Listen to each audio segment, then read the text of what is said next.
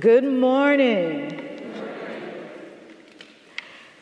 Thank you all for such a wonderful and welcome, and a special thanks to Reverends Mia McLean and Tara Gibbs for logistics, which were a little extra this time, hospitality, companionship. Thank you to everyone who came out yesterday to share with us in the teaching moment, those of you who shared with us online, and those of you who are online with us right now, as well as those of you in the house. Many, many thanks. Yesterday, we talked about the women's stories in Scripture that we do and do not hear taught and preached. Sometimes we don't hear stories of women because their pieces are scattered like breadcrumbs throughout the Scriptures, and it takes a major archaeological excavation to gather all of those pieces together. And far too many preachers say, ain't nobody got time for that. Well, I got time today. Let us pray.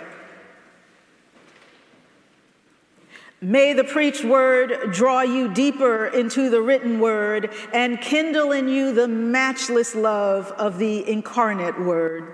Amen. Before the mothers of the Black Lives Matter movement, there was Rizpah. Before the mothers of the women and men and children swinging in the southern breeze as strange fruit hanging from the poplar trees, there was Rizpah. Before the mothers of the Ma'afah, the Atlantic African Holocaust, there was Rizpah. There was Rizpah. There was Rizpah standing over the decaying bodies of her disarticulated sons. But before she was there, she was somewhere else. Choir, you're going to have to pardon me. I like to turn and preach to the choir, but I'm not mobile this morning. Rizpah was somewhere else, somewhere where she caught the eye of a king who already had a queen. And now the text tells us nothing about how they met or what he saw in her, let alone what, if anything, she saw in him, or whether she wanted him or her circumstances made the choice for her. What we do know is that he could have made her a full wife and did not. He could have had as many wives and as many full wives as he chose, as he could afford, whether he was king or not. Saul could have made Rizpah a full status wife like Queen Mother Ahinoam, the mother of his children.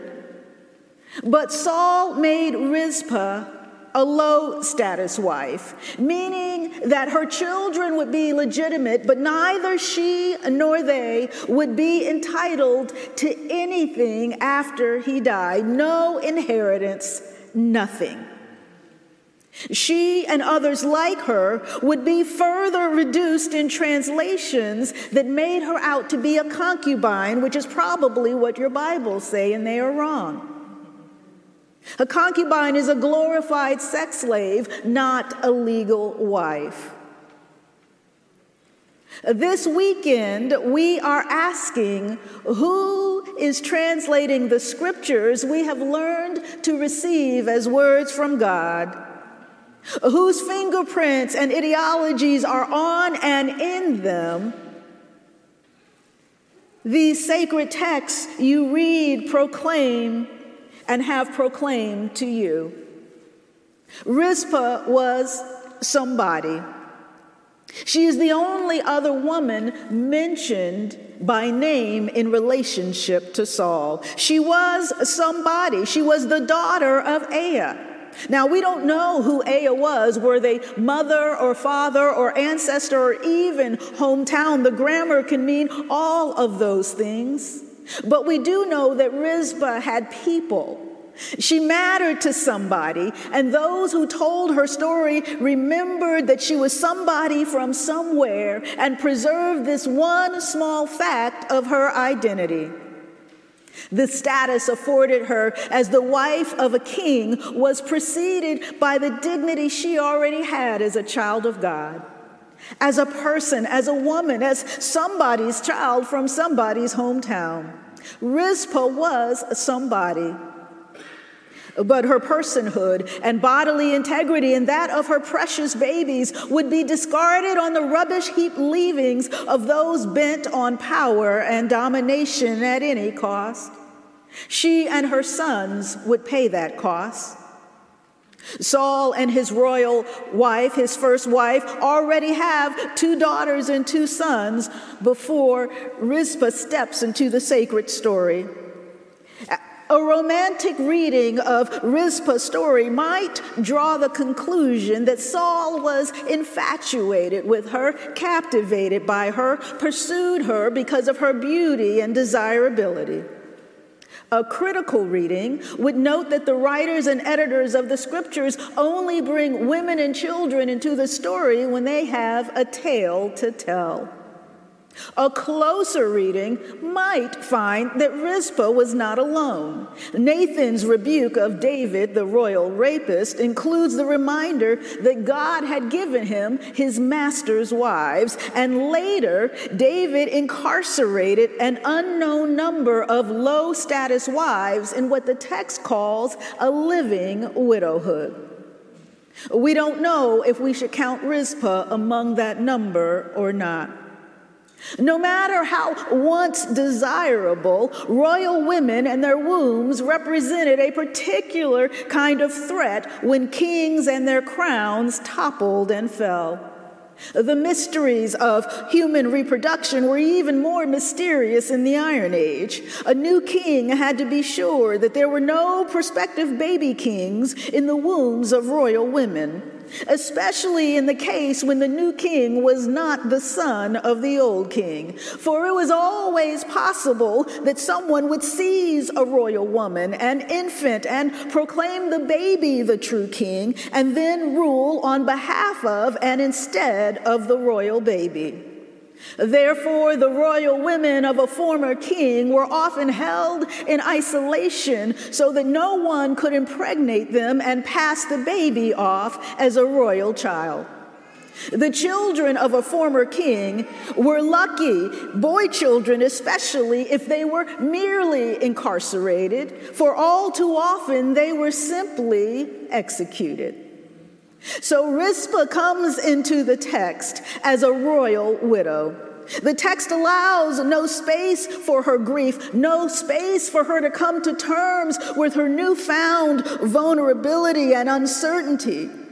David is technically the new king, but Saul's uncle is ruling through Ahinoam and Saul's baby boy.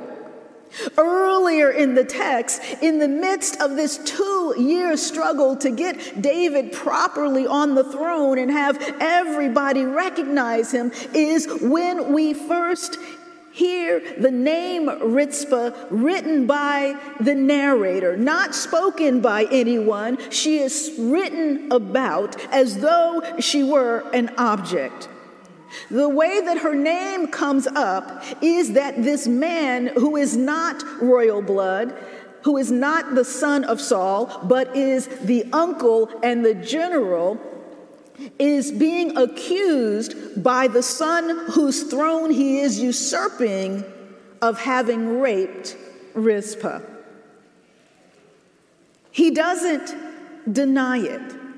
So when we meet Rizpah, she is a widow, a single mother, and a survivor of sexual assault when David takes the only thing she has left, the only thing that gave her joy in her life, her children, her baby boys.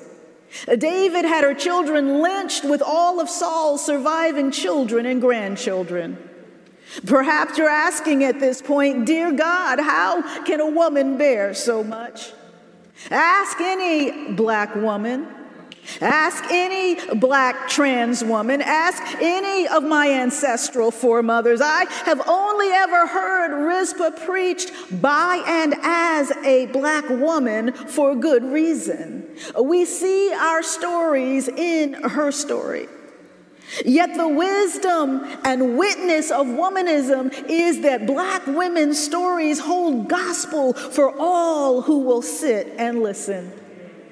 And because black women hold no monopoly on suffering and sorrow, on surviving sexual violence or the state-sponsored execution of our children, we could also see Rizpah in the faces of Native mothers with missing indigenous daughters left intentionally between jurisdictional cracks that allow non-natives to come onto reservations, abduct, rape, and kill Native women without fear of prosecution from either side. Rizpah could be a trafficked Latina forced to pay for her passage with her body in addition to her every last penny. Her children lost, discarded, or trafficked by a coyote. Rizpah may very well have sisters in struggle and sorrow in this congregation.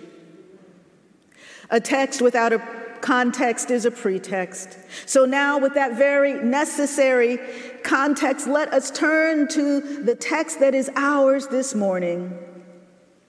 Though seemingly no amount of context can make sense of what happens next. And as we grapple with this Iron Age theology, we must decide for ourselves whether God is limited to the theological imaginations of those who are telling this God story.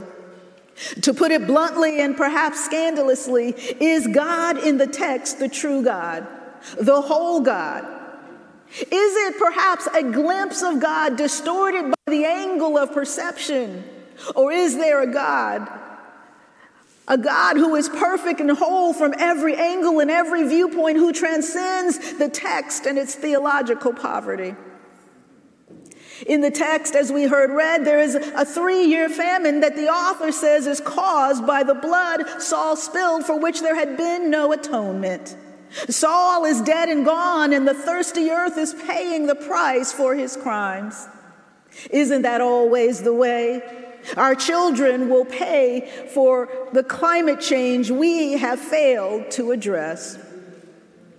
The man who shed blood, as David and every other monarch in the Afro-Asiatic world, had already received his earthly and eternal rewards. Yet earth and her creatures are dying of hunger and thirst because of his actions. Saul was not alive to answer for his crimes, and so we are to believe that God plagued the land and the people, scratching a living on its surface with desperate hunger and thirst for 3 years, in which crops and cattle failed, rivers, brooks, and breast milk dried up. The youngest and the oldest would have died of hunger and dehydration. This is the theology of the text. Is it yours?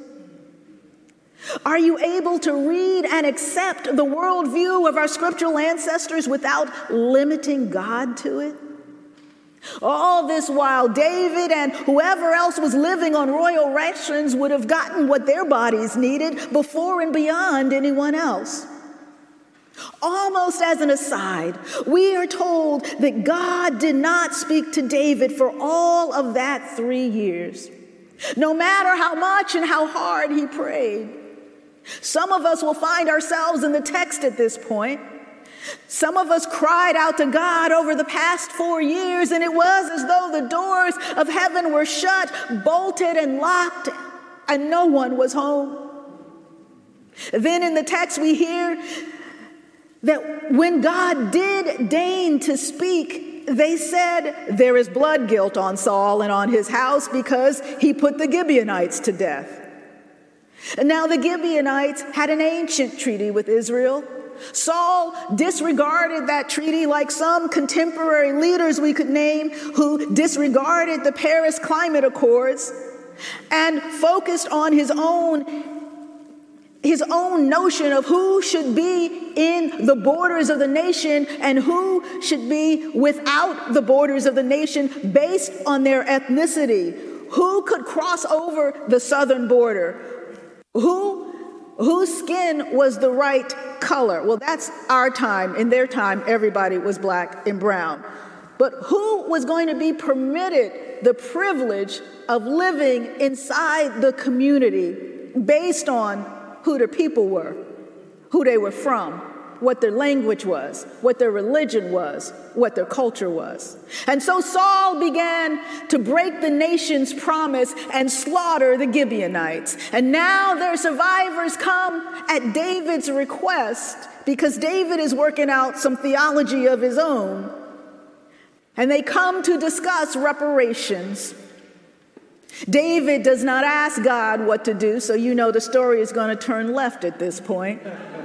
There's an opportunity for healing here, but David is a violent and bloodthirsty man. All he can see is all he knows, and so he draws on his own limited and bloody well of experience. The Gibeonites are angry and hurting, and David gives them what they want, 7 of Saul's descendants, knowing they will put them to death, knowing more blood will be shed. Conveniently, it will be the blood of those who pose a threat to David's throne. The boy ain't stupid. So David gives the Gibeonites the 5 sons of Meriph, Saul's firstborn and oldest daughter. He gives them Armoni and Mephibosheth, also called Mephibosheth, the sons of Rizpah. But he uses royal executive privilege to spare the grandson of his beloved Jonathan. Black folk know something about unequal justice based on who you know and who you're related to. And not just black folk, poor folk, brown folk. Having given up on God, David's question to the Gibeonites is, what can I give you all that you might bless the land? He has come to the conclusion that the Gibeonites can get a prayer through. At some level, he understands that God pays particular attention to the prayers of those who have been wronged. But his theology is all messed up because he thinks that blood-satiated post-vengeance prayer is what it will take to end the drought and the famine. He kills all of those young men without getting blood on his hands directly. And then he leaves them out to rot like garbage. But none of God's children are garbage.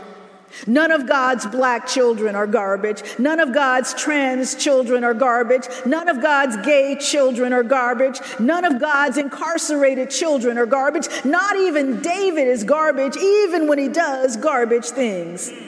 Though catch me on another day and I might reject that last one. Rizpah would stand beside the crucified bodies of her sons, and that is one way to understand the methodology of their murder, as another mother would stand by the crucified body of her son 1,000 years later. Rizpah could do nothing about the rotting, degrading corpses of her children, but she could keep them from being pecked at and nibbled at and torn apart by the wild animals who were also starving in the famine. There would be no fruit for the crows to pluck, but there would be fruit for the rain to gather, for the wind to suck, for the sun to rot, for the tree to drop. There was a strange and bitter crop. The rain came, but it was not enough to heal the land. For all that was wrong with David on his worst days, he had it in him to repent, perhaps his only redeeming characteristic. But David wasn't in the mood for a repentance. He didn't reckon that he had done anything wrong. But he lived in a house with a woman who, like Rizpah, had had her body violated by him. A woman who had to bury her firstborn. And in my sanctified imagination, I hear Bathsheba telling David, nothing you do is going to go right until you do right by that woman. You see, the text says that David was told about Rizpah, and it doesn't tell us who told. After that conversation, David has the boys laid to rest with all of the other men. and then and only then does God heal the land. So what is God's word to us through Rizpah? Privilege and power will not place your prayers any closer to God's ears than the tears of a mother robbed of her children. Rizpah's gospel is that God is with the weak and the vulnerable. And to be vulnerable in this not quite post-Trumpian world is to live on the knife's edge between life and death. It is to see our precious trans children sacrificed for the bigotry of others. It is to be told repeatedly in word and deed that Black lives do not matter as the life is choked out of us, as we are shot in the back, as we are dragged by our hair out of our cars because our paralyzed legs will not comply with the unreasonable demands of racist police. Some of you may be asking, where is God in Rizpah's story? God was right there with Rizpah weeping a mother's tears. God was right there with her sons exhaling their last tortured breaths on crosses not of their own making. God was with the hungry and thirsty earth and her desperate and dying creatures. God was with the Gibeonites in their righteous rage and grief. God was even with David, although perhaps not in the way the authors would have us think. Wherever you look, God is there. Wherever you see yourself in the story, God is there, present, accompanying, never abandoning us to our sorrow and grief and the worst the world can do or the worst that we do. Rizpah's gospel asks us to decide whether we will continue to pursue eye for an eye politics or seek the face of God for a new paradigm. Rizpah's gospel calls us to stand with women and others sexually exploited by powerful men, to stand with young men sacrificed on the altars of injustice, and to stand with the earth that hungers and thirsts due to famines, droughts brought about by human greed and callous indifference. Church, I looked for the voice of Rizpah. I looked and I happened upon Psalm 58. And if you will allow me, when I read it, hear Rizpah's voice. Hear Rizpah talking to David. Truly, do you speak what is right, you mighty? Do you judge the children of earth rightly? Indeed, in your heart you work iniquity. Your hands spread violence across the land. The wicked wander from the womb. They err from their birth, speaking lies. Venom like the venom of a serpent, like the deaf adder that closes its ears so it does not hear the voice of charmers or the spell speaking of the wise. God smashed the teeth in their mouths. Shatter the fangs of the young lions, dread God. Let them wash away like water that wanders off. Let her arrows fly that they be cut down. Like a snail that melts as it moves. Like the stillbirth of a woman that never sees the sun. Before thorns know what it is to be a bramble, whether green or kindled, let God sweep them away. The righteous will rejoice when they see vengeance done. They will bathe their feet in the blood of the wicked. Then shall the woman born say, surely there is a reward for the righteous. Truly, there are divine judgments on earth. The gospel of Rizpah is a judgment on theologies that equate favor with wealth and might. It is a truth-telling gospel. It tells the truth that sometimes the faithful will die unjustly while the unrighteous live on. It tells the hard truth that not everyone will receive justice in this world. And when read with Revelation 6, Rizpah's gospel tells the story of the martyr whose blood cries out from under the very altars of God before her throne, from whence her justice will be sure and true. Whether Rizpah's gospel is good news for you depends on where and with whom you stand. Where do you stand, church? Where do you stand when the victims of sexual violence are in the church and so are the perpetrators? Where do you stand when the justice system works for you but not for your neighbor and her sons? Where do you stand? Do you stand with the legally lynched and the corruptly crucified? Where do you stand when some folk are declared disposable because of what side of the man-made border imposed on stolen land they come from? Where do you stand when women are being forced forced into Iron Age reproductive slavery like Hagar and Bilhah and Zilpah, denied the right to make their own choices about their own reproductive health. Where do you stand, church? Where do you stand when folk are calling a lie the truth and a truth a lie? Where do you stand? I know where Jesus would stand. He stood with the women with bad sexual reputations, the women who were used by men and then left with nothing but the label whore for their trouble. He stood against a crooked and a corrupt government and didn't care what it would cost him. He stood with the dying and the dead. He stood in so much solidarity that he died with the dying and died himself. And in his dying, he destroyed death and took away its power. Petty kings and would-be kings might say death, but Jesus says life. He cried out life from the grave. And when he came back again to stand with the living and the dying, Jesus chose a woman very much like Rizpah to be the first preacher of his gospel and the apostle to the apostles. Jesus stands with us in life and in death, his and ours, as Rizpah stood with her sons in their bloody, vicious deaths. Where do you stand, church? Don't tell me, show me. Show me your fruit. Good fruit, bad fruit, strange fruit. Amen.